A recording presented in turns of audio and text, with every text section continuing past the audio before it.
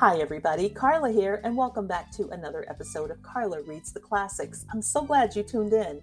I want to share with you that next month, specifically August 26th, will mark my 2-year anniversary of doing the Carla Reads the Classics podcast. And where did the time go? I don't know. But I'm so happy to still be doing this podcast, and your support means everything. I ask you to please help me keep it going by making a contribution. You can click the support link at the end of the show notes if you would care to contribute to the podcast. If you would prefer to support another way, you can use Cash App. And the address for that is Carla Reads. In the episode description, you'll also find other ways that you can make a contribution. So I hope to be around doing this for a long time, and your support would really help towards that. So anyway, now about today's stories. I have for you a few short stories that I think you'll like, and I think they're just fantastic stories. And I know I say that about all the stories I read, but these really are great stories. The first two are by O. Henry. Now, the first one is called The Romance of a Busy Broker. Now, that's the story of how obsession with one's work can lead to neglect in other areas of life. So, sometimes we get so obsessed with what we're doing with our work that other things kind of fall by the wayside. And that's kind of what this story is about, The Romance of a Busy Broker. And then I have for you another story by O. Henry, and this one is called The Cactus. It was published in 1902, and this is the story of Trysdale, who is very much in love with a girl, but alas, he loses her in what I think is a very funny way. Leave a note or leave a comment, reply to the question, and I'll pin you on Spotify if you agree or if you don't agree. And another story I have for you is by Susan Glaspell, and this one is called A Jury of Her Peers, written in 1917. Excellent short story that I think you will really like. It's a dark story about the investigation of the murder of Mr. John Wright on a cold, wintry day, and how the police and the district attorney are looking for evidence that they can't find, but you focus on the women in that situation, in that setting, and they are amazing. So, in any event, I give you these wonderful stories here today at Carla Reads the Classics. I so hope that you enjoy them. Please leave a comment and I will post you on Spotify. Thank you so much for listening. Please stay tuned.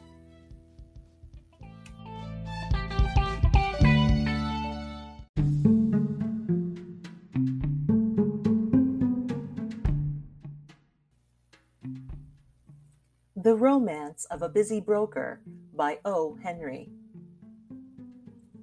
Pitcher, confidential clerk in the office of Harvey Maxwell, broker, allowed a look of mild interest and surprise to visit his usually expressionless countenance when his employer briskly entered at 9:30 in company with his young lady stenographer.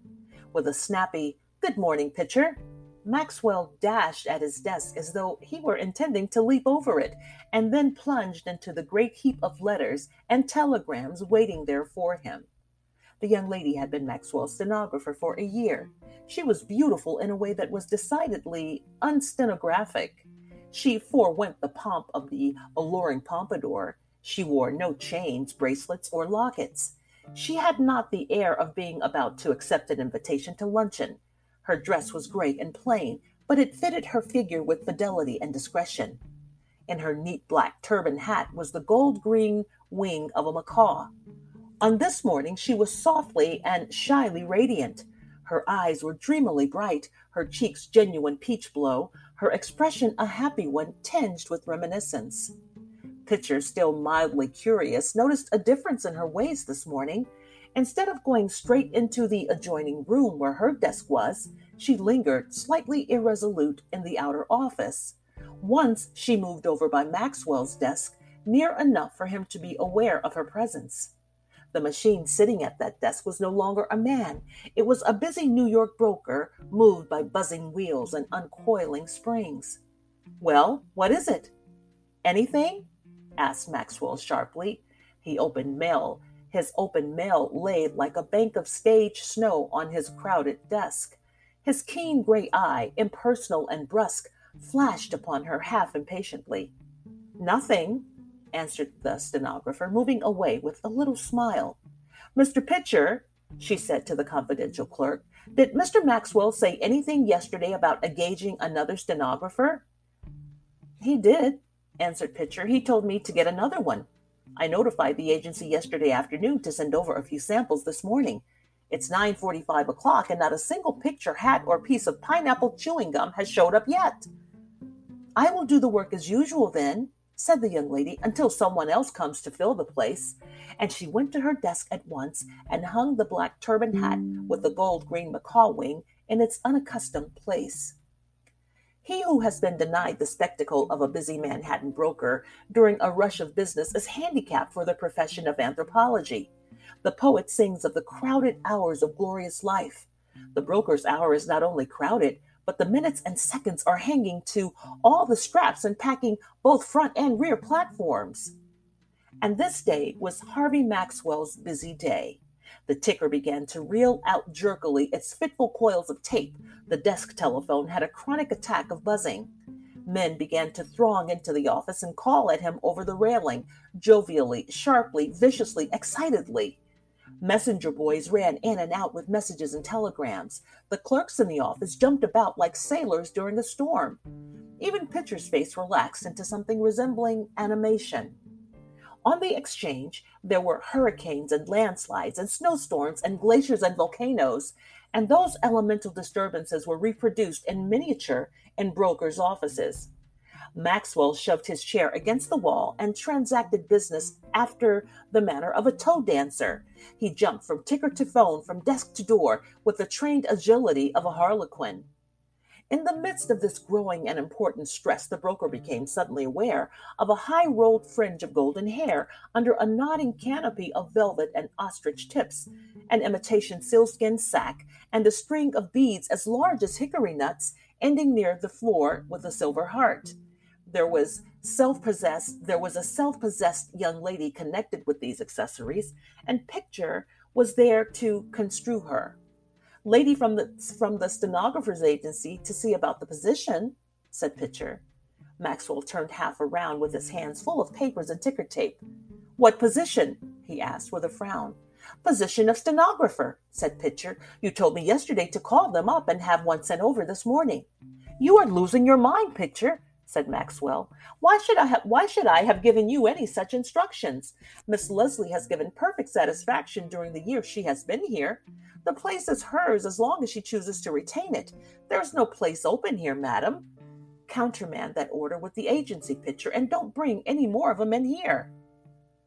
The Silver Heart left the office, swinging and banging itself independently against the office furniture as it indignantly departed. Pitcher seized a moment to remark to the bookkeeper that the old man seemed to get more absent-minded and forgetful every day of the world. The rush and pace of business grew fiercer and faster. On the floor, there were pounding half a dozen stocks in which Maxwell's customers were heavy investors. Orders to buy and sell were coming and going as swift as the flight of swallows.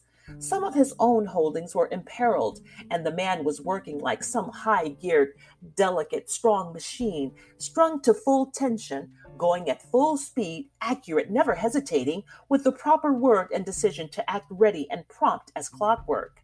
Stocks and bonds, loans and mortgages, margins and securities. Here was a world of finance, and there was no room in it for the human world or the world of nature. When the luncheon hour drew near, there came a slight lull in the uproar. Maxwell stood by his desk with his hands full of telegrams and memoranda, with a fountain pen over his right ear, and his hair hanging in disorderly strings over his forehead. His window was open, for the beloved janitress Sprung had turned on a little warmth through the waking registers of the earth. And through the window came a wandering, perhaps a lost odor, a delicate, sweet odor of lilac that filled the broker for a moment immovable. For this odor belonged to Miss Leslie. It was her own, and hers only. The odor brought her vividly, almost tangibly, before him. The world of finance dwindled suddenly to a speck, and she was in the next room, 20 steps away. By George, I'll do it now, said Maxwell, half aloud. I'll ask her now. I wonder I wonder I didn't do it long ago. He dashed into the inner office with the haste of a short trying to cover. He charged upon the desk of the stenographer. She looked up at him with a smile. A soft pink crept over her cheek, and her eyes were kind and frank. Maxwell leaned one elbow on her desk. He still clutched fluttering papers with both hands, and the pen was still above his ear. "Miss Leslie," he began hurriedly, "I have but a moment to spare. I want to say something in that moment. Will you be my wife? I haven't had time to make love to you in the ordinary way, but I do really love you. Talk quick, please. Those fellows are clubbing and stuffing out the Union Pacific." "Oh, what are you talking about?" exclaimed the young lady. She rose to her feet and gazed upon him, round-eyed. "Don't you understand?" said Maxwell. "I want you to marry me. I love you, Miss Leslie. I wanted to tell you, and I snatched a minute when things had slacked up a bit. They're calling for me for the phone now. Tell them to wait a minute, Pitcher, won't you, Miss Leslie?" The stenographer acted very queerly. At first she seemed overcome with amazement. Then tears flowed from her wondering eyes, and then she smiled sunnily through them, and one of her arms slid tenderly about the broker's neck. "I know now," she said softly. "It's this old business that has driven everything else out of your head for the time. I was frightened at first. Don't you remember, Harvey? We were married last evening at 8 o'clock in the little church around the corner."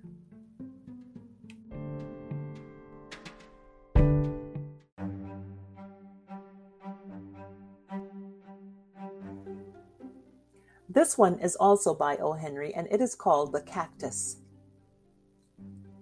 The most notable thing about time is that it is so purely relative. A large amount of reminiscences, by common consent, conceded to the drowning man, and it is not past belief that one may review an entire courtship while removing one's gloves. That is what Trysdale was doing, standing by a table in his bachelor apartments. On the table stood a singular-looking green plant in a red earthen jar. The plant was one of the species of cacti, and was provided with long, tentacular leaves that perpetually swayed with the slightest breeze, with a peculiar beckoning motion. Trysdale's friend, the brother of the bride, stood at a sideboard complaining at being allowed to drink alone. Both men were in evening dress. White favors like stars upon their coats shone through the gloom of the apartment. As he slowly unbuttoned his gloves, there passed through Trysdale's mind a swift, scarifying retrospect of the last few hours. It seemed that in his nostrils was still the scent of the flowers that had been banked in odorous masses about the church, and in his ears the low-pitched hum of 1,000 well-bred voices, the rustle of crisp garments, and most insistently recurring, the drawling words of the minister irrevocably binding her to another. From this last hopeless point of view he still strove, as if it had become a habit of his mind, to reach some conjecture as to why and how he had lost her. Shaken rudely by the uncompromising fact, he had suddenly found himself confronted by a thing he had never before faced, his own innermost, unmitigated, arid, unbedecked self. He saw all the garbs of pretense and egoism that he had worn now turned to rags of folly. He shuddered at the thought that to others before now the garments of his soul must have appeared sorry and threadbare. Vanity and conceit, these were the joints in his armor, and how free from either she had always been. But why? As she had slowly moved up the aisle toward the altar, he had felt an unworthy, sullen exultation that had served to support him. He had told himself that her paleness was from thoughts of another than the man to whom she was about to give herself. But even that poor consolation had been wrenched from him, for when he saw that swift, limpid, upward look that she gave the man when he took her hand, he knew himself to be forgotten. Once that same look had been raised to him, and he had gauged its meaning. Indeed, his conceit had crumbled. Its last prop was gone. Why had it ended thus? There had been no quarrel between them, nothing. For the thousandth time, he remarshaled in his mind the events of those last few days before the tide had so suddenly turned. She had always insisted upon placing him upon a pedestal, and he had accepted her homage with royal grandeur. It had been a very sweet incense that she had burned before him, so modest, he told himself, so childlike and worshipful, and he would have once sworn so sincere. She had invested him with an almost supernatural number of high attributes and excellencies and talents, and he had absorbed the oblation as a desert drinks the rain that can coax from it no promise of blossom or fruit. As Trysdale grimly wrenched apart the seam of his last glove, the crowning instance of his fatuous and tardily mourned egoism came vividly back to him.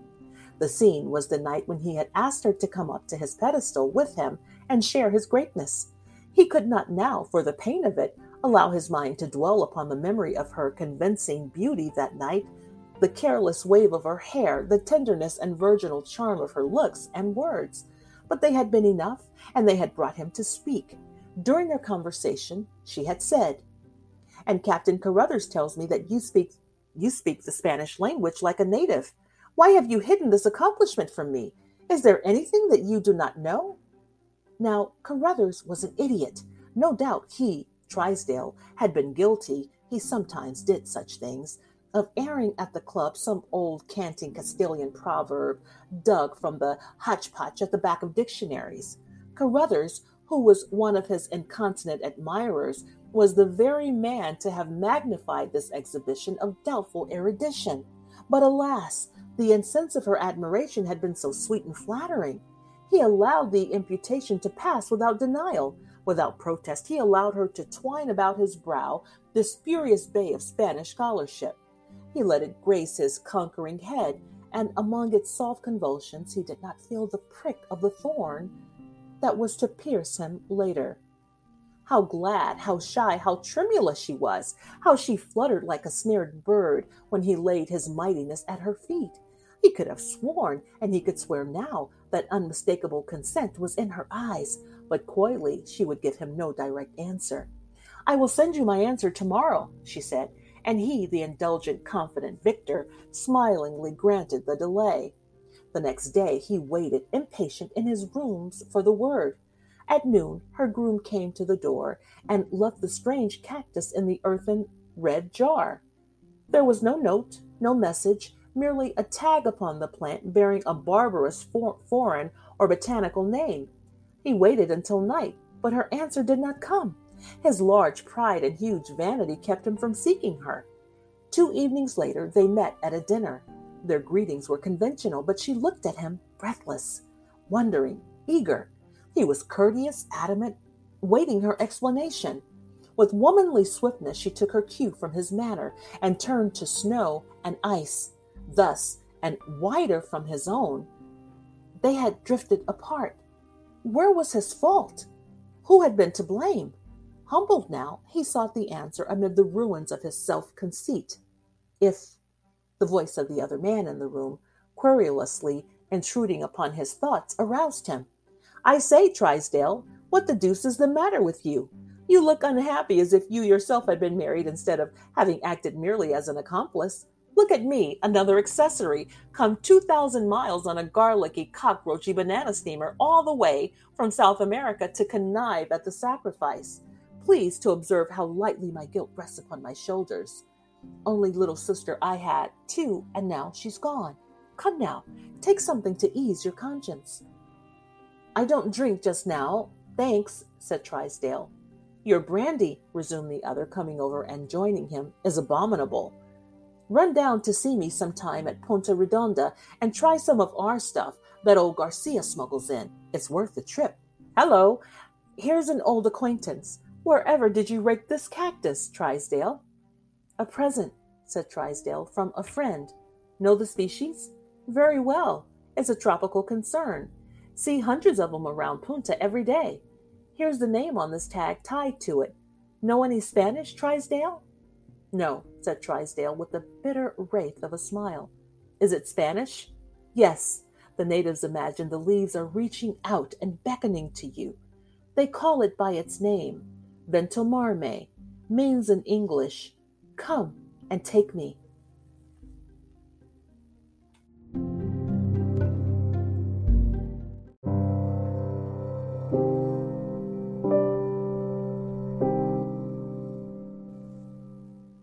A Jury of Her Peers by Susan Glaspell.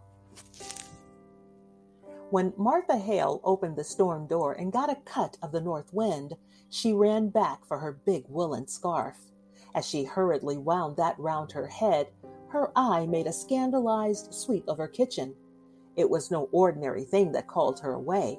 It was probably further from ordinary than anything that had ever happened in Dickson County. But what her eye took in was that her kitchen was in no shape for leaving.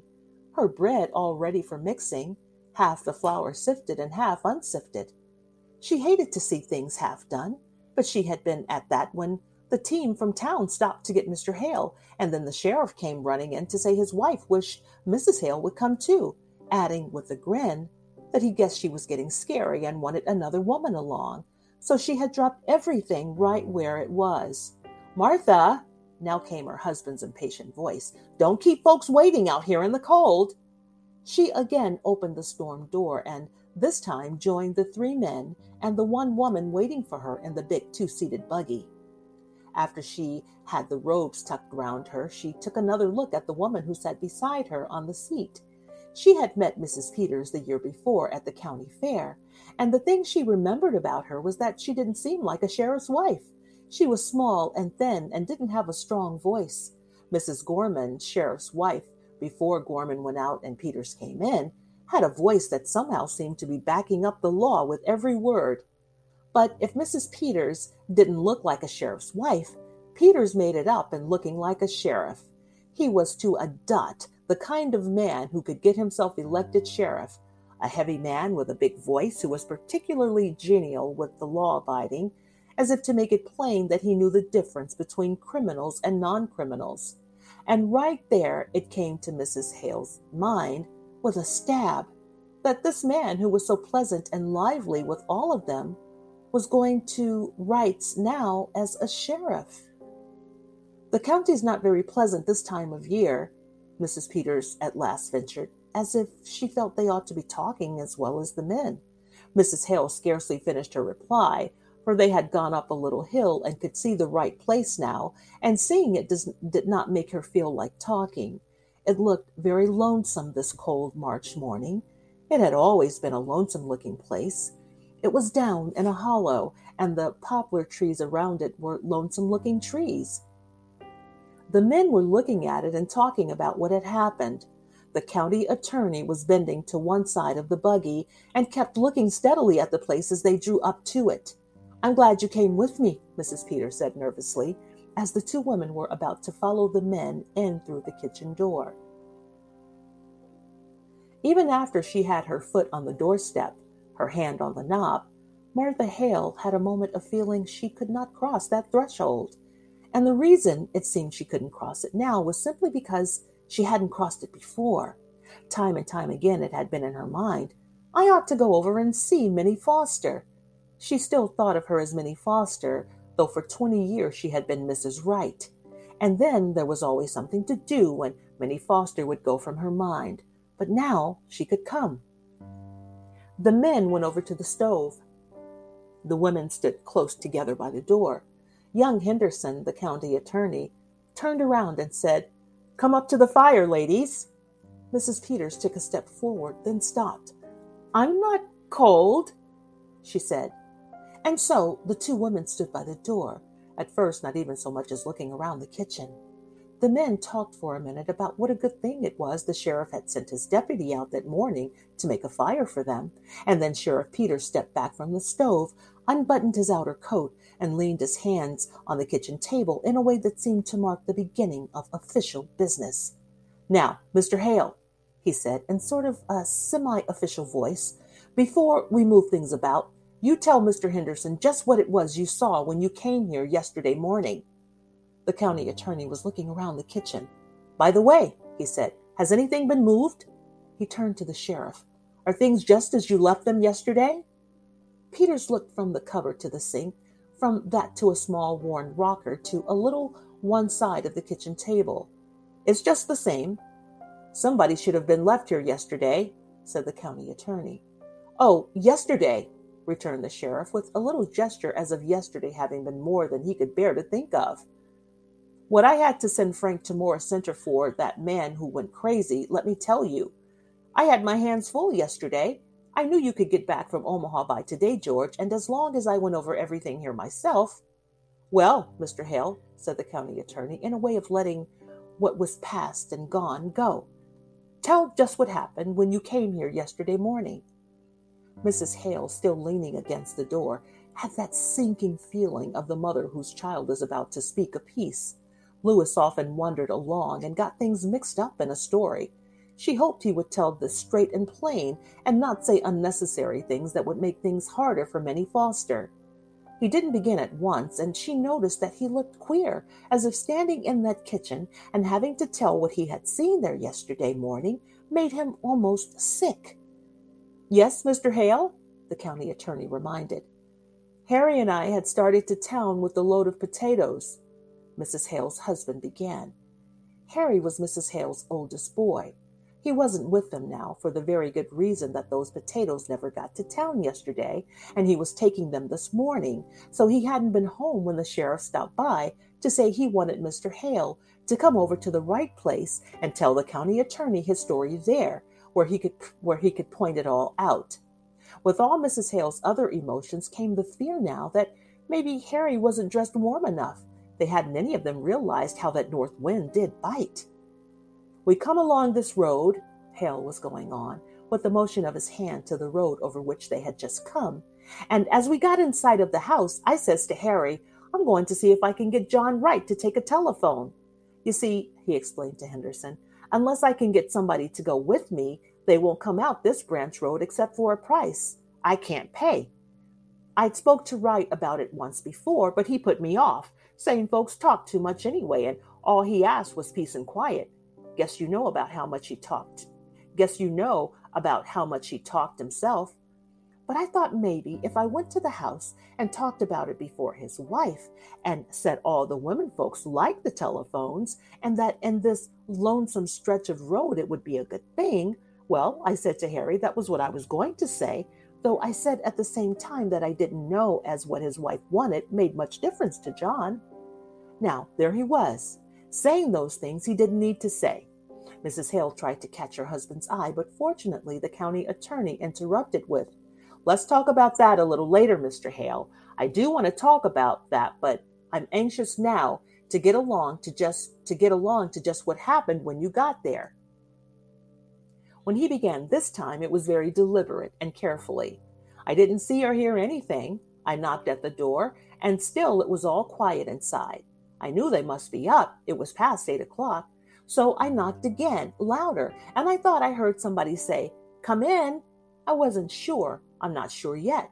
But I opened the door, this door, jerking a hand toward the door by which the two women stood, and there, in that rocker, pointing to it, sat Mrs. Wright. Everyone in the kitchen looked at the rocker. It came into Mrs. Hale's mind that rocker didn't look in the least like Minnie Foster, the Minnie Foster of 20 years before. It was a dingy red, with wooden rungs up the back, and the middle rung was gone, and the chair sagged to one side. How did she look? The county attorney was inquiring. Well, said Hale, she looked queer. How do you mean queer? As he asked it, he took out a notebook and pencil. Mrs. Hale did not like the sight of that pencil. She kept her eye fixed on her husband as if to keep him from saying unnecessary things that would go into that notebook and make trouble. Hale did speak guardedly, as if the pencil had affected him too. Well, as if she didn't know what she was going to do next and kind of done up. How did she seem to feel about your coming? Why, I don't think she minded one way or other. She didn't pay much attention. I said, How do, Mrs. Wright? It's cold, ain't it? And she said, Is it? And went on pleating at her apron.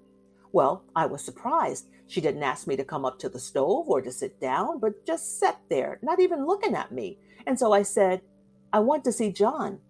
And then she laughed. I guess you would call it a laugh.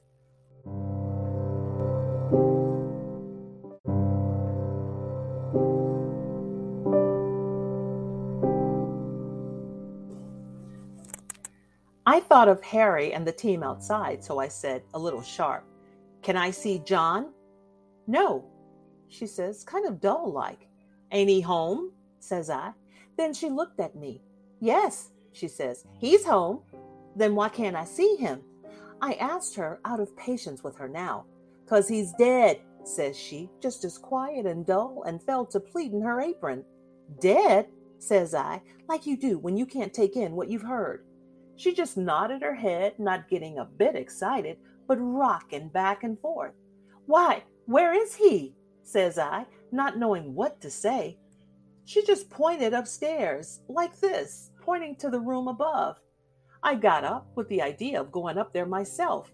By this time, I didn't know what to do. I walked from there to here. Then I says, "Why? What did he die of?"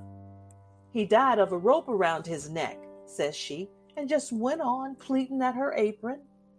Hale stopped speaking and stood staring at the rocker as if he were still seeing the woman who had sat there this morning before. Nobody spoke. It was as if everyone were seeing the woman who had sat there the morning before. "And what did you do then?" the county attorney at last broke the silence. "I went out and called Harry. I thought I might need help. I got Harry in and we went upstairs." His voice fell almost to a whisper. "There he was, lying over the—" "I think I'd rather have you go into that upstairs," the county attorney interrupted, "where you can point it all out. Just go on now with the rest of the story." "Well, my first thought was to get that rope off. It looked—" He stopped, his face twitching. "But Harry, he went up to him and he said, 'No, he's dead all right, and we'd better not touch anything.' So we went downstairs. She was still sitting that same way. 'Has anybody been notified?' I asked. 'No,' says she, unconcerned. 'Who did this, Mrs. Wright?' said Harry. He said it businesslike, and she stopped pleating at her apron. 'I don't know,' she says. 'You don't know?' says Harry. 'Weren't you sleeping in the bed with him?' 'Yes,' says she, 'but I was on the inside. Somebody slipped a rope around his neck and strangled him.' 'And you didn't wake up?' says Harry. 'I didn't wake up,' she said after him. We may have looked as if we didn't see how that could be, for after a minute she said, 'I sleep sound.' Harry was going to ask her more questions, but I said maybe that weren't our business. Maybe we ought to let her tell her story first to the coroner or to the sheriff. So Harry went fast as he could over the high road, the Rivers place, where there's a telephone. 'And what did she do when she knew you had gone for the coroner?' The attorney got his pencil in his hand, all ready for writing. 'She moved from that chair to this one over here.' Hale pointed to a small chair in the corner and just sat there with her hands held together and looking down. I got a feeling that I ought to make some conversation, so I said I had come in to see if John wanted to put in a telephone. And at that, she started to laugh, and then she stopped and looked at me, scared. At the sound of a moving pencil, the man who was telling the story looked up. 'I don't know, maybe it wasn't scared,' he hastened. 'I wouldn't like to say it was.' Soon Harry got back, and then Dr. Lloyd came, and you, Mr. Peters, and so I guess that's all I know that you don't." He said that last with relief and moved a little as if relaxing. Everyone moved a little. The county attorney walked toward the stair door. "I guess we'll go upstairs first, then out to the barn and around there." He paused and looked around the kitchen. "You're convinced there was nothing important here?" he asked the sheriff. "Nothing that would point to any motive?" The sheriff, too, looked all around as if to reconvince himself. "Nothing here but kitchen things," he said, with a little laugh for the insignificance of kitchen things. The county attorney was looking at the cupboard, a peculiar ungainly structure, half closet and half cupboard, the upper part of it being built in the wall, and the lower part just the old-fashioned kitchen cupboard. As if its queerness attracted him, he got a chair and opened the upper part and looked in. After a moment, he drew his hand away quickly. "Here's a nice mess," he said resentfully. The two women had drawn nearer, and now the sheriff's wife spoke. "Oh, her fruit," she said, looking to Mrs. Hale for sympathetic understanding. She turned back to the county attorney and explained. "She worried about that when it turned so cold last night. She said the fire would go out and her jars might burst." Mrs. Peters' husband broke into a laugh. Well, can you beat the women? Held for murder and worrying about her preserves. The young attorney set his lips. I guess before we're through with her, she may have something more serious than preserves to worry about. Oh, well, said Mrs. Hale's husband, with good-natured superiority. Women are used to worrying over trifles. The two women moved a little closer together. Neither of them spoke. The county attorney seemed suddenly to remember his manners and think of his future. And yet, he said, with the gallantry of a young politician, for all their worries, what would we do without the ladies? The women did not speak, did not unbend. He went to the sink and began washing his hands. He turned to wipe them on the roller towel, whirled it for a cleaner place. Dirty towels, not much of a housekeeper, would you say, ladies? He kicked his foot against some dirty pans under the sink. There's a great deal of work to be done on a farm, said Mrs. Hale stiffly. To be sure, and yet, with a little bow to her, I know there are some Dixon County farmhouses that do not have such roller towels. He gave it a pull to expose its full length again. These towels get dirty awful quick. Men's hands aren't always as clean as they might be. Ah, loyal to your sex, I see, he laughed. He stopped and gave her a keen look. But you and Mrs. Wright were neighbors. I suppose you were friends, too. Martha Hale shook her head. I've seen little enough of her of late years. I've not been in this house. It's more than a year. And why was that? You didn't like her? I liked her well enough, she replied with spirit. Farmers' wives have their hands full, Mr. Henderson. And then she looked around the kitchen. Yes, he encouraged. It never seemed a very cheerful place, she said, more to herself than to him. No, he agreed. I don't think anyone would call it cheerful. I shouldn't say she had the home-making instinct. Well, I don't know as Wright had either, she muttered. You mean they didn't get on very well? He was quick to ask. No, I don't mean anything, she answered with decision. As she turned a little away from him, she added, but I don't think a place would be any cheerfuler for John Wright's being in it. I'd like to talk to you about that a little later, Mrs. Hale, he said. I'm anxious to get the lay of things upstairs now. He moved toward the stair door, followed by the two men. I suppose anything Mrs. Peters does will be all right, the sheriff inquired. She was to take in some clothes for her, you know, and a few little things. We left in such a hurry yesterday. The county attorney looked at the two women they were leaving alone there among the kitchen things. Yes, Mrs. Peters, he said, his glance resting on the woman who was not Mrs. Peters, the big farmer woman who stood behind the sheriff's wife. Of course, Mrs. Peters is one of us, he said, in a manner of entrusting responsibility. And keep your eye out, Mrs. Peters, for anything that might be of use. No telling, you women might come up with a clue to the motive, and that's the thing we need. Mr. Hale rubbed his face after the fashion of a showman getting ready for pleasantry. But would the women know a clue if they did come upon it? He said, and having delivered himself of this, he followed the others through the stair door. The women stood motionless and silent, listening to the footsteps, first upon the stairs, then in the room above them. Then, as if releasing herself from something strange, Mrs. Hale began to arrange the dirty pans under the sink, which the county attorney's disdainful push of the foot had deranged. I'd hate to have men coming into my kitchen, she said testily, snooping round and criticizing. Of course it's no more than their duty, said the sheriff's wife in her manner of timid acquiescence. Duty's all right, replied Mrs. Hale bluffly, but I guess that deputy sheriff that come out to make the fire might have got a little of this on. She gave the roller towel a pull. Wish I'd thought of that sooner. Seems mean to talk about her for not having things slicked up when she had to come away in such a hurry. She looked around the kitchen. Certainly it was not slicked up. Her eye was held by a bucket of sugar on a low shelf. The cover was off the wooden bucket, and beside it was a paper bag half full. Mrs. Hale moved toward it. She was putting this in there, she said to herself slowly. She thought of the flour in her kitchen at home, half sifted, half not sifted. She had been interrupted and had left things half done. What had interrupted Minnie Foster? Why had that work been left half done? She made a move as if to finish it.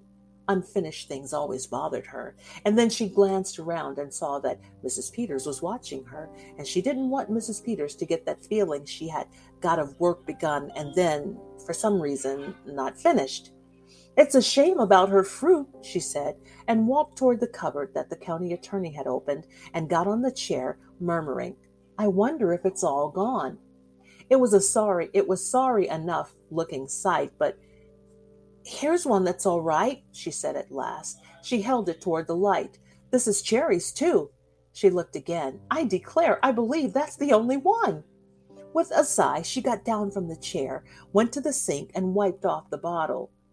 "She'll feel awful bad after all her hard work in the hot weather. I remember the afternoon I put up my cherries last summer." She set the bottle on the table and, with another sigh, started to sit down in the rocker. But she did not sit down. Something kept her from sitting down in that chair.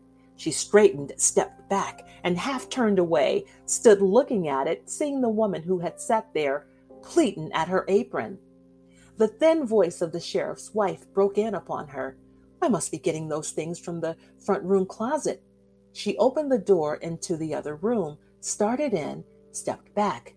"You coming with me, Mrs. Hale?" she asked nervously. You could help me get them." They were soon back. The stark coldness of that shut-up room was not a thing to linger in. "My," said Mrs. Peters, dropping the things on the table and hurrying to the stove. Mrs. Hale stood examining the clothes the woman who was being detained in town had said she wanted. "Wright was close," she exclaimed, holding up a shabby black skirt that bore the marks of much making over. "I think maybe that's why she kept so much to herself. I suppose she felt she couldn't do her part, and then you don't enjoy things when you feel shabby. She used to wear pretty clothes and be lively when she was Minnie Foster, one of the town girls singing in the choir, but that was 20 years ago." With a carefulness in which there was something tender, she folded the shabby clothes and piled them at one corner of the table. She looked up at Mrs. Peters, and there was something in the other woman's look that irritated her. "She don't care," she said to herself. "Much difference it makes to her whether Minnie Foster had pretty clothes when she was a girl." Then she looked again, and she wasn't so sure. In fact, she hadn't any time been perfectly sure about Mrs. Peters. She had that shrinking manner, and yet her eyes looked as if they see a long way into things. "This all you was to take in?" asked Mrs. Hale. "No," said the sheriff's wife. "She said she wanted an apron." Funny thing to want, she ventured in her nervous little way, "for there's not much to get you dirty in jail, goodness knows. But I suppose just to make her feel more natural, if you're used to wearing an apron." She said they were in the bedroom drawer of this cupboard. "Yes, here they are." And then her little shawl that always hung on the stair door. She took the small gray shawl from behind the door leading upstairs and stood a minute looking at it. Suddenly, Mrs. Hale took a quick step toward the other woman. "Mrs. Peters?" "Yes, Mrs. Hale?" "Do you think she did it?" A frightened look blurred the other thing in Mrs. Peters' eyes. "Oh, I don't know," she said, in a voice that seemed to shrink away from the subject. "Well, I don't think she did," affirmed Mrs. Hale stoutly, asking for an apron and her little shawl, worrying about her fruit. "Mr. Peters says—" Footsteps were heard in the room above. She stopped, looked up, then went on in a lowered voice. "Mr. Peters says it looks bad for her. Mr. Henderson is awful sarcastic in his speech, and he's going to make fun of her, saying she didn't wake up." For a moment, Mrs. Hale had no answer. Then, "Well, I guess John Wright didn't wake up when they were slipping that rope under his neck," she muttered. "No, it's strange," breathed Mrs. Peters. "They think it was such a funny way to kill a man." She began to laugh. At sound of the laugh, abruptly stopped. "That's just what Mr. Hale said," said Mrs. Hale in a resolutely natural voice. "There was a gun in the house. He says that's what he can't understand. Mr. Henderson said, coming out, that was what was needed for the case was a motive, something to show anger or sudden feeling. Well, I don't see any signs of anger around here," said Mrs. Hale. "I don't." She stopped. It was as if her mind tripped on something. Her eye was caught. by a dish towel in the middle of the kitchen table. Slowly, she moved toward the table. One half of it was wiped clean, the other half messy. Her eyes made a slow, almost unwilling turn to the bucket of sugar and the half-empty bag beside it.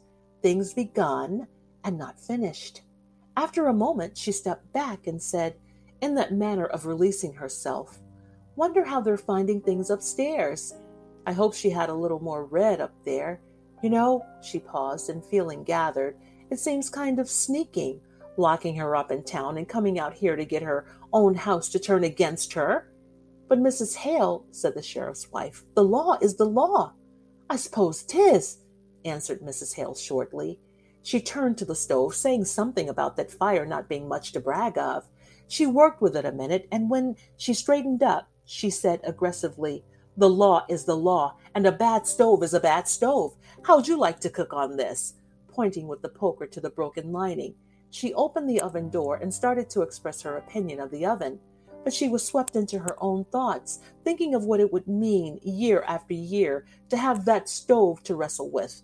The thought of Minnie Foster trying to bake in that oven, and the thought of her never going over to see Minnie Foster. She was startled by hearing Mrs. Peters say, "A person gets discouraged and loses heart." The sheriff's wife had looked from the stove to the sink to the pail of water which had been carried in from outside. The two women stood there, silent. Above them, the footsteps of the men who were looking for evidence against the woman who had worked in that kitchen. That look of seeing into things, of seeing through a thing to something else, was in the eyes of the sheriff's wife now. When Mrs. Hale next spoke to her, it was gently. "Better loosen up your things, Mrs. Peters. We'll not feel them when we go out." Mrs. Peters went to the back of the room to hang up the fur tippet she was wearing. A moment later, she exclaimed, "Why, she was piecing a quilt," and held up a large sewing basket piled high with quilt pieces. Mrs. Hale spread some of the blocks on the table. "It's a log cabin pattern," she said, putting several of them together. "Pretty, isn't it?" They were so engaged with the quilt that they did not hear the footsteps on the stairs. Just as the stair door opened, Mrs. Hale was saying, "Do you suppose she was going to quilt it or just knot it?" The sheriff threw up his hands. "They wonder whether she was going to quilt it or just knot it." There was a laugh for the ways of women, a warming of hands over the stove, and then the county attorney said briskly, "Well, let's go out to the barn and get that cleared up." "I don't see as there's anything so strange," Mrs. Hale said resentfully, after the outside door had closed on the three men. "Are taking up our time with little things while we're waiting for them to get the evidence. I don't see as it's anything to laugh about." "Of course they've got awful important things on their minds," said the sheriff's wife apologetically. They returned to an introspection of the block for the quilt. Mrs. Hale was looking at the fine, even sewing and preoccupied with thoughts of the woman who had done that sewing when she heard the sheriff's wife say in a queer tone, "Why, look at this one." She turned to take the block held out to her. "The sewing," said Mrs. Peters in a troubled way. "All the rest of them have been so nice and even, but this one, why, it looks as if she didn't even know what she was about." Their eyes met. Something flashed to life, passed between them. Then, as if with an effort, they seemed to pull away from each other. A moment Mrs. Hale sat there, her hands folded over that sewing, which was so unlike all the rest of the sewing. Then she had pulled a knot and drawn the threads. "Oh, what are you doing, Mrs. Hale?" asked the sheriff's wife, startled. "Just pulling out a stitch or two that's not sewed very good," said Mrs. Hale mildly. "I don't think we ought to touch things," Mrs. Peters said, a little helplessly. "I'll just finish this up answered Miss Hale, still in that mild, matter-of-fact fashion. She threaded a needle and started to replace bad sewing with good.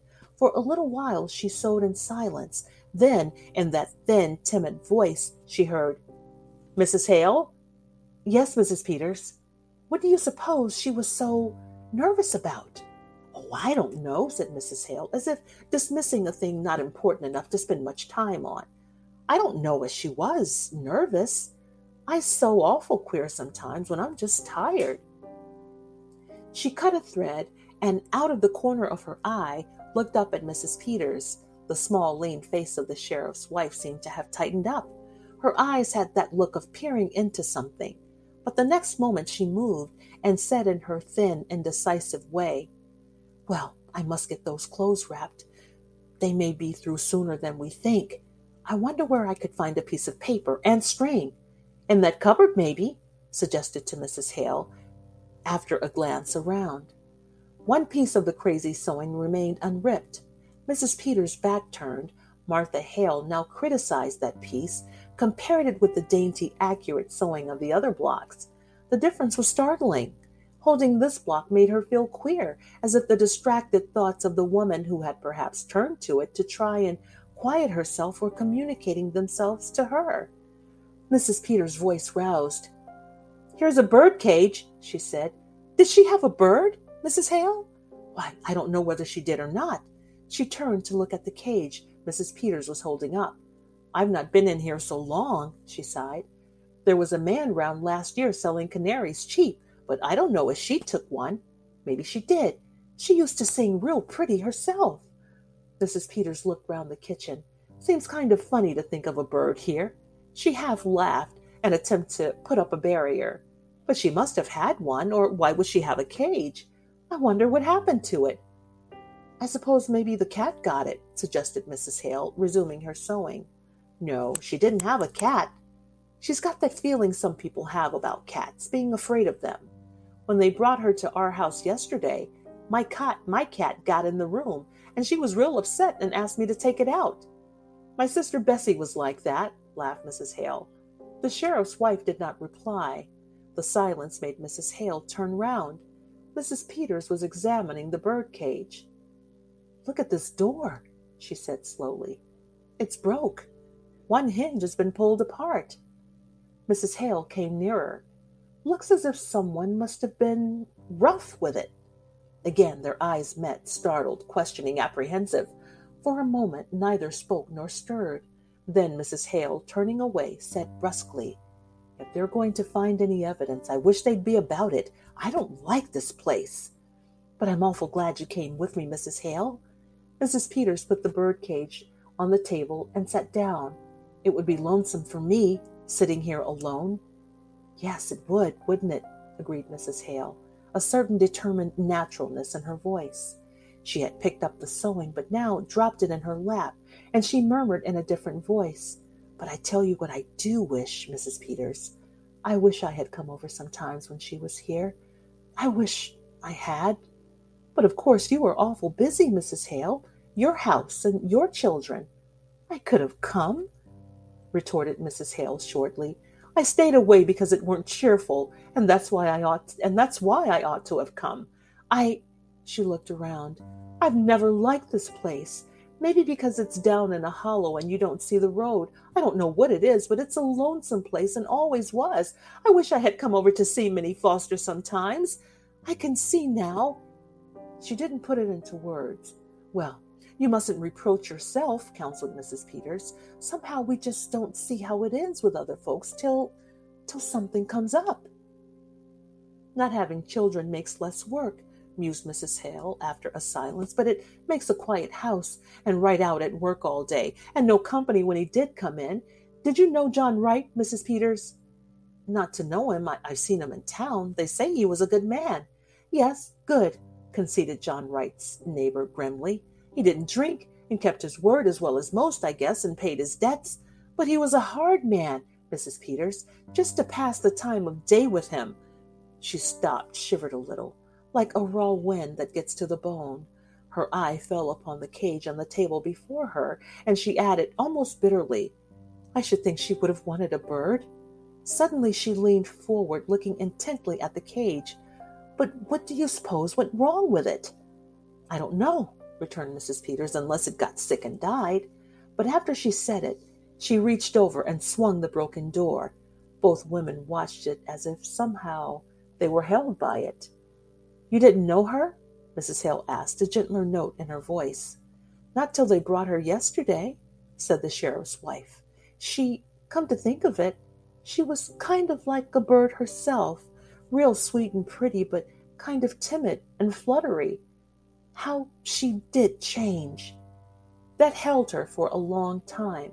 Finally, as it struck with a happy thought and relieved to get back to everyday things, she exclaimed, "Tell you what, Mrs. Peters, why don't you take the quilt in with you?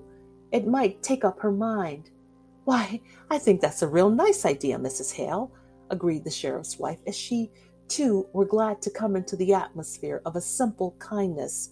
"There couldn't possibly be any objection to that, could there? Now, just what will I take? I wonder if her patches are in here, and her things." They turned to the sewing basket. "Here's some red," said Mrs. Hale, bringing out a roll of cloth. Underneath that was a box. "Here, maybe her scissors are in here, and her things." She held it up. "What a pretty box! I'll warrant that was something she had a long time ago, when she was a girl." She held it in her hand a moment, then, with a little sigh, opened it. Instantly, her hand went to her nose. "Why!" Mrs. Peters drew nearer, then turned away. There's something wrapped up in this piece of silk," faltered Mrs. Hale. "This isn't her scissors," said Mrs. Peters in a shrinking voice. "Her hand is not steady." Mrs. Hale raised the piece of silk. "Oh, Mrs. Peters!" she cried. It's... Mrs. Peters bent closer. "It's the bird!" she whispered. "But Mrs. Peters!" cried Mrs. Hale. "Look at it! Its neck! Look at its neck! It's all other side, too." She held the box away from her. The sheriff's wife again bent closer. "Somebody's wrung its neck," she said in a voice that was slow and deep.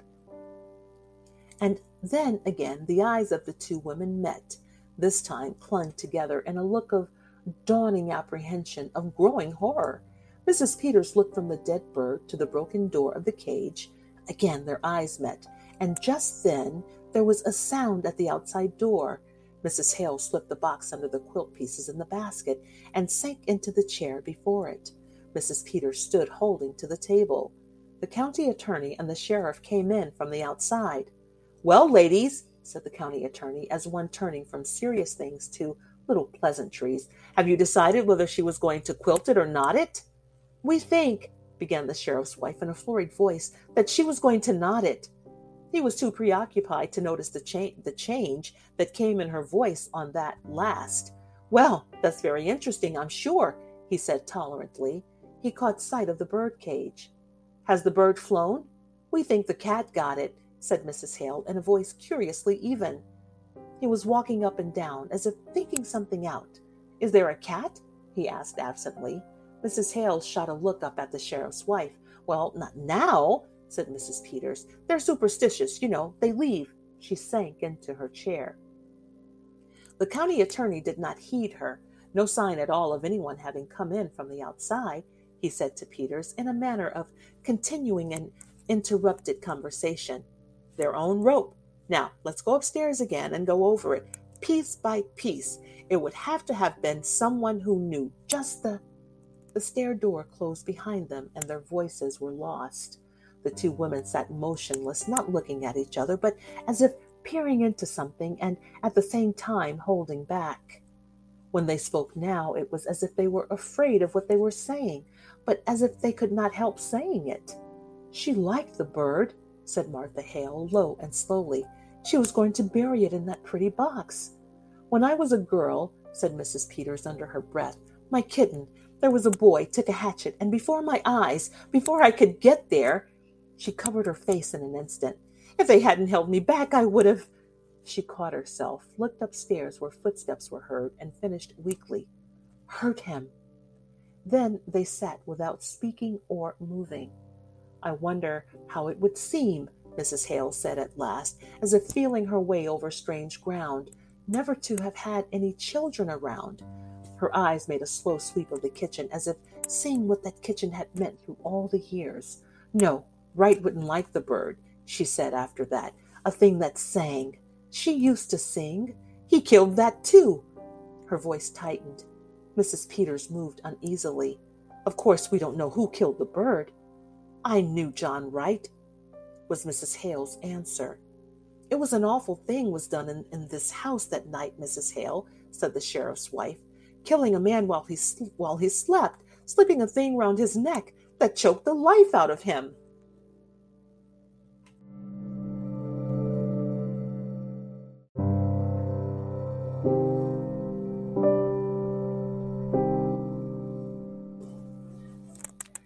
I thought of Harry and the team outside, so I said, a little sharp, "Can I see John?" "No," she says, kind of dull like. "Ain't he home?" says I. Then she looked at me. "Yes," she says, "he's home." "Then why can't I see him?" I asked her, out of patience with her now. "'Cause he's dead," says she, just as quiet and dull, and fell to pleating her apron. "Dead?" says I, like you do when you can't take in what you've heard. She just nodded her head, not getting a bit excited, but rocking back and forth. "Why, where is he?" says I, not knowing what to say. She just pointed upstairs, like this, pointing to the room above. I got up with the idea of going up there myself. By this time, I didn't know what to do. I walked from there to here. Then I says, "What? What did he die of?" "He died of a rope around his neck," says she, and just went on pleating at her apron. Hale stopped speaking and stood staring at the rocker as if he were still seeing the woman who had sat there this morning before. Nobody spoke. It was as if everyone were seeing the woman who had sat there the morning before. "And what did you do then?" the county attorney at last broke the silence. "I went out and called Harry. I thought I might need help. I got Harry in and we went upstairs." His voice fell almost to a whisper. "There he was, lying over the—" "I think I'd rather have you go into that upstairs," the county attorney interrupted, "where you can point it all out. Just go on now with the rest of the story." "Well, my first thought was to get that rope off. It looked—" He stopped, his face twitching. "But Harry, he went up to him and he said, 'No, he's dead all right, and we'd better not touch anything.' So we went downstairs. She was still sitting that same way. 'Has anybody been notified?' I asked. 'No,' says she, unconcerned. 'Who did this, Mrs. Wright?' said Harry. He said it businesslike, and she stopped pleating at her apron. 'I don't know,' she says. 'You don't know?' says Harry. 'Weren't you sleeping in the bed with him?' 'Yes,' says she, 'but I was on the inside. Somebody slipped a rope around his neck and strangled him. And you didn't wake up?' says Harry. 'I didn't wake up,' she said after him. We may have looked as if we didn't see how that could be, for after a minute she said, 'I sleep sound.'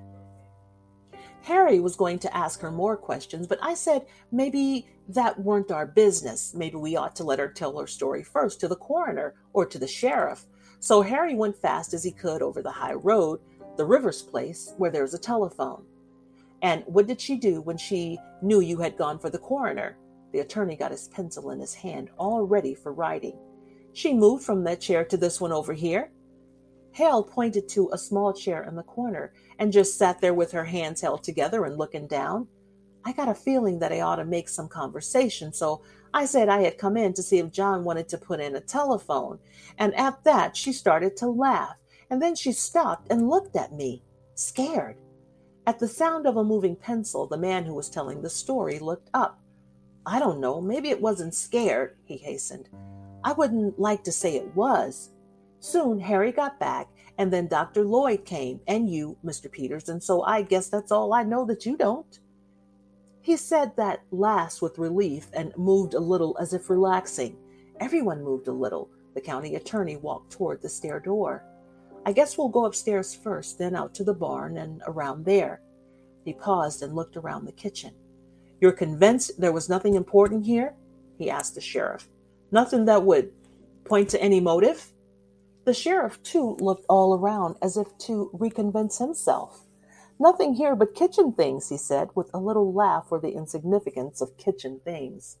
The county attorney was looking at the cupboard, a peculiar ungainly structure, half closet and half cupboard, the upper part of it being built in the wall, and the lower part just the old-fashioned kitchen cupboard. As if its queerness attracted him, he got a chair and opened the upper part and looked in. After a moment, he drew his hand away quickly. "Here's a nice mess," he said resentfully. The two women had drawn nearer, and now the sheriff's wife spoke. "Oh, her fruit," she said, looking to Mrs. Hale for sympathetic understanding. She turned back to the county attorney and explained. She worried about that when it turned so cold last night. She said the fire would go out and her jars might burst.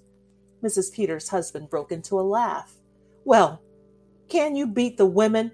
Held for murder and worrying about her preserves." The young attorney set his lips. "I guess before we're through with her, she may have something more serious than preserves to worry about." "Oh, well," said Mrs. Hale's husband, with good-natured superiority, "women are used to worrying over trifles." The two women moved a little closer together. Neither of them spoke. The county attorney seemed suddenly to remember his manners and think of his future. "And yet," he said, with the gallantry of a young politician, "for all their worries, what would we do without the ladies?" The women did not speak, did not unbend. He went to the sink and began washing his hands. He turned to wipe them on the roller towel, whirled it for a cleaner place. "Dirty towels, not much of a housekeeper, would you say, ladies?" He kicked his foot against some dirty pans under the sink. "There's a great deal of work to be done on a farm," said Mrs. Hale stiffly. "To be sure, and yet," with a little bow to her, "I know there are some Dixon County farmhouses that do not have such roller towels." He gave it a pull to expose its full length again. "These towels get dirty awful quick. Men's hands aren't always as clean as they might be." "Ah, loyal to your sex, I see," he laughed. He stopped and gave her a keen look. "But you and Mrs. Wright were neighbors. I suppose you were friends, too." Martha Hale shook her head. "I've seen little enough of her of late years. I've not been in this house. It's more than a year." "And why was that?" "You didn't like her?" "I liked her well enough," she replied with spirit. "Farmers' wives have their hands full, Mr. Henderson, and then—" She looked around the kitchen. "Yes," he encouraged. "It never seemed a very cheerful place," she said, more to herself than to him. "No," he agreed. "I don't think anyone would call it cheerful. I shouldn't say she had the home-making instinct." "Well, I don't know as Wright had either," she muttered. "You mean they didn't get on very well?" He was quick to ask. "No, I don't mean anything," she answered with decision. As she turned a little away from him, she added, "But I don't think a place would be any cheerfuler for John Wright's being in it." "I'd like to talk to you about that a little later, Mrs. Hale," he said. "I'm anxious to get the lay of things upstairs now." He moved toward the stair door, followed by the two men. "I suppose anything Mrs. Peters does will be all right?" the sheriff inquired. "She was to take in some clothes for her, you know, and a few little things. We left in such a hurry yesterday." The county attorney looked at the two women they were leaving alone there among the kitchen things. "Yes, Mrs. Peters," he said, his glance resting on the woman who was not Mrs. Peters, the big farmer woman who stood behind the sheriff's wife. "Of course, Mrs. Peters is one of us," he said, in a manner of entrusting responsibility. "And keep your eye out, Mrs. Peters, for anything that might be of use. No telling, you women might come up with a clue to the motive, and that's the thing we need." Mr. Hale rubbed his face after the fashion of a showman getting ready for pleasantry. "But would the women know a clue if they did come upon it?" he said, and having delivered himself of this, he followed the others through the stair door. The women stood motionless and silent, listening to the footsteps, first upon the stairs, then in the room above them. Then, as if releasing herself from something strange, Mrs. Hale began to arrange the dirty pans under the sink, which the county attorney's disdainful push of the foot had deranged. "I'd hate to have men coming into my kitchen," she said testily, "snooping round and criticizing." "Of course it's no more than their duty," said the sheriff's wife in her manner of timid acquiescence. "Duty's all right," replied Mrs. Hale bluffly, "but I guess that deputy sheriff that come out to make the fire might have got a little of this on." She gave the roller towel a pull. "Wish I'd thought of that sooner. Seems mean to talk about her for not having things slicked up when she had to come away in such a hurry." She looked around the kitchen. Certainly it was not slicked up. Her eye was held by a bucket of sugar on a low shelf. The cover was off the wooden bucket, and beside it was a paper bag half full. Mrs. Hale moved toward it. "She was putting this in there," she said to herself slowly. She thought of the flour in her kitchen at home, half sifted, half not sifted. She had been interrupted and had left things half done. What had interrupted Minnie Foster? What had that work been left? Why had that work been left half done? She made a move as if to finish it. Unfinished things always bothered her. And then she glanced around and saw that Mrs. Peters was watching her, and she didn't want Mrs. Peters to get that feeling she had got of work begun and then, for some reason, not finished. "It's a shame about her fruit," she said, and walked toward the cupboard that the county attorney had opened and got on the chair, murmuring, "I wonder if it's all gone." It was sorry enough looking sight, but "Here's one that's all right," she said at last. She held it toward the light. "This is cherries, too." She looked again. "I declare, I believe that's the only one." With a sigh, she got down from the chair, went to the sink, and wiped off the bottle. "She'll feel awful bad after all her hard work in the hot weather. I remember the afternoon I put up my cherries last summer." She set the bottle on the table and, with another sigh, started to sit down in the rocker. But she did not sit down. Something kept her from sitting down in that chair. She straightened, stepped back, and half turned away, stood looking at it, seeing the woman who had sat there, pleating at her apron. The thin voice of the sheriff's wife broke in upon her. "I must be getting those things from the front room closet." She opened the door into the other room, started in, stepped back. "You coming with me, Mrs. Hale?" she asked nervously. You could help me get them." They were soon back. The stark coldness of that shut-up room was not a thing to linger in. "My," said Mrs. Peters, dropping the things on the table and hurrying to the stove. Mrs. Hale stood examining the clothes the woman who was being detained in town had said she wanted. "Wright was close," she exclaimed, holding up a shabby black skirt that bore the marks of much making over. "I think maybe that's why she kept so much to herself. I suppose she felt she couldn't do her part, and then you don't enjoy things when you feel shabby. She used to wear pretty clothes and be lively when she was Minnie Foster, one of the town girls singing in the choir, but that was 20 years ago." With a carefulness in which there was something tender, she folded the shabby clothes and piled them at one corner of the table. She looked up at Mrs. Peters, and there was something in the other woman's look that irritated her. "She don't care," she said to herself. "Much difference it makes to her whether Minnie Foster had pretty clothes when she was a girl." Then she looked again, and she wasn't so sure. In fact, she hadn't any time been perfectly sure about Mrs. Peters. She had that shrinking manner, and yet her eyes looked as if they see a long way into things. "This all you was to take in?" asked Mrs. Hale. "No," said the sheriff's wife. "She said she wanted an apron." Funny thing to want, she ventured in her nervous little way, "for there's not much to get you dirty in jail, goodness knows. But I suppose just to make her feel more natural, if you're used to wearing an apron." She said they were in the bedroom drawer of this cupboard. "Yes, here they are." And then her little shawl that always hung on the stair door. She took the small gray shawl from behind the door leading upstairs and stood a minute looking at it. Suddenly, Mrs. Hale took a quick step toward the other woman. "Mrs. Peters?" "Yes, Mrs. Hale?" "Do you think she did it?" A frightened look blurred the other thing in Mrs. Peters' eyes. "Oh, I don't know," she said, in a voice that seemed to shrink away from the subject. "Well, I don't think she did," affirmed Mrs. Hale stoutly, asking for an apron and her little shawl, worrying about her fruit. "Mr. Peters says—" Footsteps were heard in the room above. She stopped, looked up, then went on in a lowered voice. "Mr. Peters says it looks bad for her. Mr. Henderson is awful sarcastic in his speech, and he's going to make fun of her, saying she didn't wake up." For a moment, Mrs. Hale had no answer. Then, "Well, I guess John Wright didn't wake up when they were slipping that rope under his neck," she muttered. "No, it's strange," breathed Mrs. Peters. "They think it was such a funny way to kill a man." She began to laugh. At sound of the laugh, abruptly stopped. "That's just what Mr. Hale said," said Mrs. Hale in a resolutely natural voice. "There was a gun in the house. He says that's what he can't understand. Mr. Henderson said, coming out, That was what was needed for the case, was a motive, something to show anger or sudden feeling. Well, I don't see any signs of anger around here, said Mrs. Hale. I don't. She stopped. It was as if her mind tripped on something. Her eye was caught by a dish towel in the middle of the kitchen table.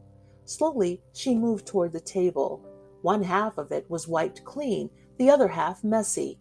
Her eyes made a slow, almost unwilling turn to the bucket of sugar and the half-empty bag beside it. Things begun and not finished. After a moment, she stepped back and said, in that manner of releasing herself, "Wonder how they're finding things upstairs. I hope she had a little more red up there. You know," she paused and feeling gathered, "it seems kind of sneaking, locking her up in town and coming out here to get her own house to turn against her." "But Mrs. Hale," said the sheriff's wife, "the law is the law." "I suppose 'tis," answered Mrs. Hale shortly. She turned to the stove, saying something about that fire not being much to brag of. She worked with it a minute, and when she straightened up, she said aggressively, "The law is the law, and a bad stove is a bad stove. How'd you like to cook on this?" pointing with the poker to the broken lining. She opened the oven door and started to express her opinion of the oven. But she was swept into her own thoughts, thinking of what it would mean year after year to have that stove to wrestle with. The thought of Minnie Foster trying to bake in that oven, and the thought of her never going over to see Minnie Foster. She was startled by hearing Mrs. Peters say, "A person gets discouraged and loses heart." The sheriff's wife had looked from the stove to the sink to the pail of water which had been carried in from outside. The two women stood there, silent. Above them, the footsteps of the men who were looking for evidence against the woman who had worked in that kitchen. That look of seeing into things, of seeing through a thing to something else, was in the eyes of the sheriff's wife now. When Mrs. Hale next spoke to her, it was gently. "Better loosen up your things, Mrs. Peters. We'll not feel them when we go out." Mrs. Peters went to the back of the room to hang up the fur tippet she was wearing. A moment later she exclaimed, "Why, she was piecing a quilt," and held up a large sewing basket piled high with quilt pieces. Mrs. Hale spread some of the blocks on the table. "It's a log cabin pattern," she said, putting several of them together. "Pretty, isn't it?" They were so engaged with the quilt that they did not hear the footsteps on the stairs. Just as the stair door opened, Mrs. Hale was saying, "Do you suppose she was going to quilt it or just knot it?" The sheriff threw up his hands. "They wonder whether she was going to quilt it or just knot it." There was a laugh for the ways of women, a warming of hands over the stove, and then the county attorney said briskly, "Well, let's go out to the barn and get that cleared up." "I don't see as there's anything so strange," Mrs. Hale said resentfully, after the outside door had closed on the three men. "Are taking up our time with little things while we're waiting for them to get the evidence. I don't see as it's anything to laugh about." "Of course they've got awful important things on their minds," said the sheriff's wife apologetically. They returned to an introspection of the block for the quilt. Mrs. Hale was looking at the fine, even sewing and preoccupied with thoughts of the woman who had done that sewing when she heard the sheriff's wife say in a queer tone, "Why, look at this one." She turned to take the block held out to her. "The sewing," said Mrs. Peters in a troubled way. "All the rest of them have been so nice and even, but this one, why, it looks as if she didn't even know what she was about." Their eyes met. Something flashed to life, passed between them.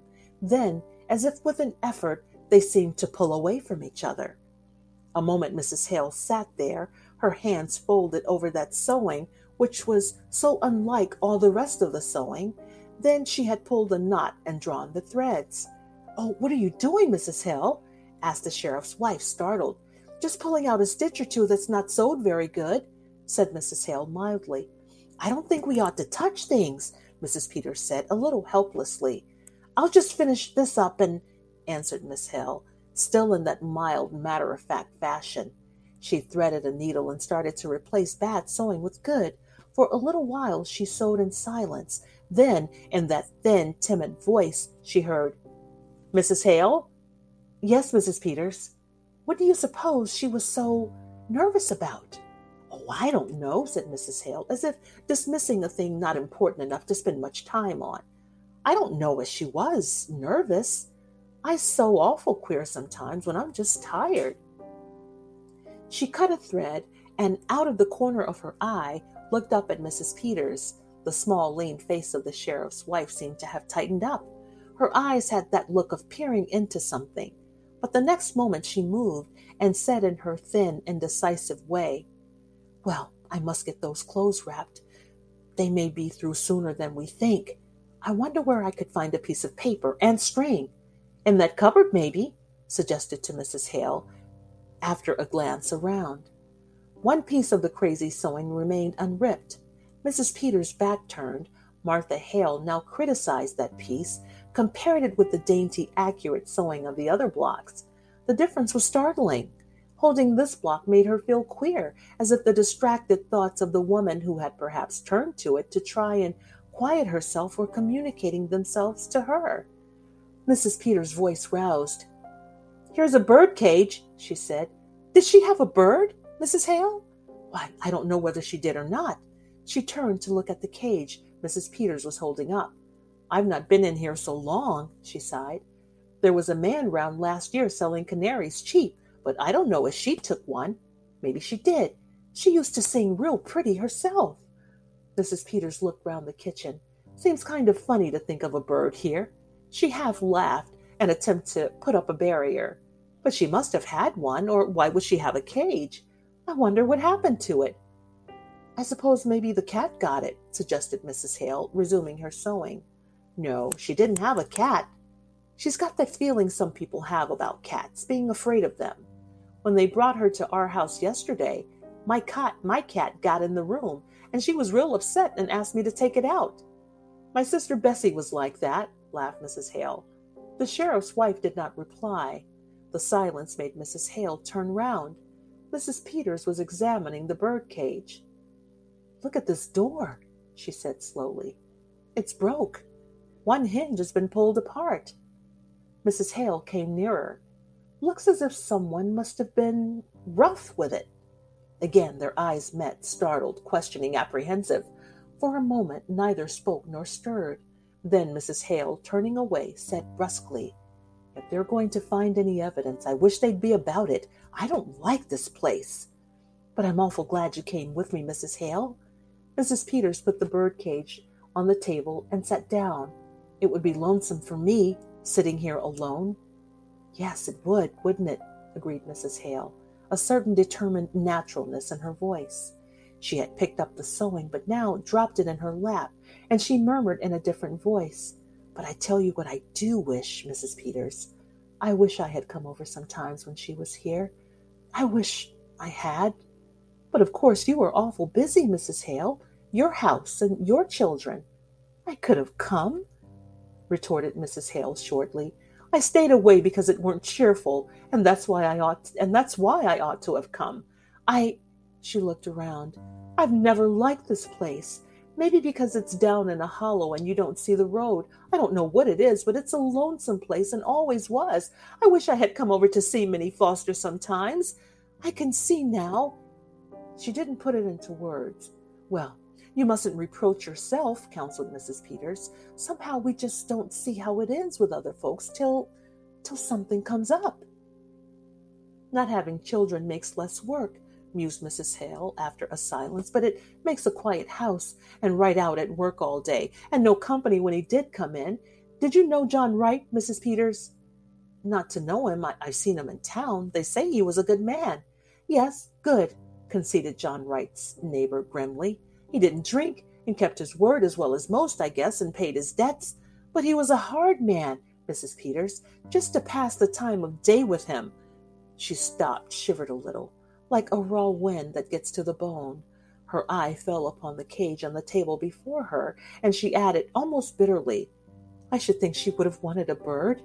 Suddenly she leaned forward, looking intently at the cage. "But what do you suppose went wrong with it?" "I don't know," returned Mrs. Peters, "unless it got sick and died." But after she said it, she reached over and swung the broken door. Both women watched it as if somehow they were held by it. "You didn't know her?" Mrs. Hale asked, a gentler note in her voice. Not till they brought her yesterday, said the sheriff's wife. Come to think of it, she was kind of like a bird herself, real sweet and pretty, but kind of timid and fluttery. How she did change! That held her for a long time. Finally, as it struck with a happy thought and relieved to get back to everyday things, she exclaimed, Tell you what, Mrs. Peters, why don't you take the quilt in with you? It might take up her mind. Why, I think that's a real nice idea, Mrs. Hale, agreed the sheriff's wife, as she, too, were glad to come into the atmosphere of a simple kindness. There couldn't possibly be any objection to that, could there? Now, just what will I take? I wonder if her patches are in here and her things. They turned to the sewing basket. Here's some red, said Mrs. Hale, bringing out a roll of cloth. Underneath that was a box. Here, maybe her scissors are in here, and her things. She held it up. What a pretty box! I'll warrant that was something she had a long time ago, when she was a girl. She held it in her hand a moment, then, with a little sigh, opened it. Instantly, her hand went to her nose. Why! Mrs. Peters drew nearer, then turned away. There's something wrapped up in this piece of silk, faltered Mrs. Hale. This isn't her scissors, said Mrs. Peters in a shrinking voice. Her hand is not steady. Mrs. Hale raised the piece of silk. Oh, Mrs. Peters, she cried. It's... Mrs. Peters bent closer. It's the bird, she whispered. But Mrs. Peters, cried Mrs. Hale, look at it. Its neck. Look at its neck. It's all other side, too. She held the box away from her. The sheriff's wife again bent closer. Somebody's wrung its neck, she said in a voice that was slow and deep. And then again the eyes of the two women met, this time clung together in a look of dawning apprehension, of growing horror. Mrs. Peters looked from the dead bird to the broken door of the cage. Again their eyes met, and just then there was a sound at the outside door. Mrs. Hale slipped the box under the quilt pieces in the basket and sank into the chair before it. Mrs. Peters stood holding to the table. The county attorney and the sheriff came in from the outside. Well, ladies, said the county attorney, as one turning from serious things to little pleasantries, have you decided whether she was going to quilt it or knot it? We think, began the sheriff's wife in a flurried voice, that she was going to knot it. He was too preoccupied to notice the change that came in her voice on that last. Well, that's very interesting, I'm sure, he said tolerantly. He caught sight of the bird cage. Has the bird flown? We think the cat got it, said Mrs. Hale in a voice curiously even. He was walking up and down as if thinking something out. Is there a cat? He asked absently. Mrs. Hale shot a look up at the sheriff's wife. Well, not now, said Mrs. Peters. They're superstitious, you know. They leave. She sank into her chair. The county attorney did not heed her. No sign at all of anyone having come in from the outside, he said to Peters in a manner of continuing an interrupted conversation. Their own rope. Now, let's go upstairs again and go over it, piece by piece. It would have to have been someone who knew just the stair door closed behind them, and their voices were lost. The two women sat motionless, not looking at each other, but as if peering into something and at the same time holding back. When they spoke now, it was as if they were afraid of what they were saying, but as if they could not help saying it. She liked the bird, said Martha Hale, low and slowly. She was going to bury it in that pretty box. When I was a girl, said Mrs. Peters under her breath, my kitten, there was a boy took a hatchet, and before my eyes, before I could get there, she covered her face in an instant. If they hadn't held me back, I would have... She caught herself, looked upstairs where footsteps were heard, and finished weakly. Hurt him. Then they sat without speaking or moving.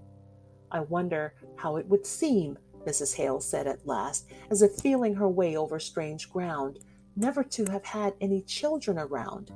Her eyes made a slow sweep of the kitchen, as if seeing what that kitchen had meant through all the years. No, Wright wouldn't like the bird, she said after that, a thing that sang. She used to sing. He killed that too. Her voice tightened.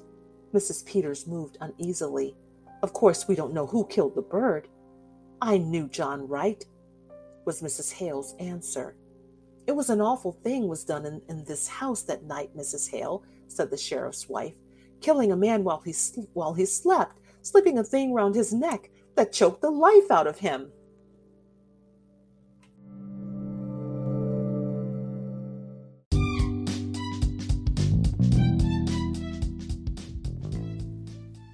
Wow, great stories, right? I hope you enjoyed them. Do you have a favorite among those? Please let me know. Thank you so much for listening. And I want to also remind you of the 2-year anniversary of the podcast coming up on August 26th. Please consider a donation to help keep it coming. Thank you again for listening. I really appreciate it. Until next time.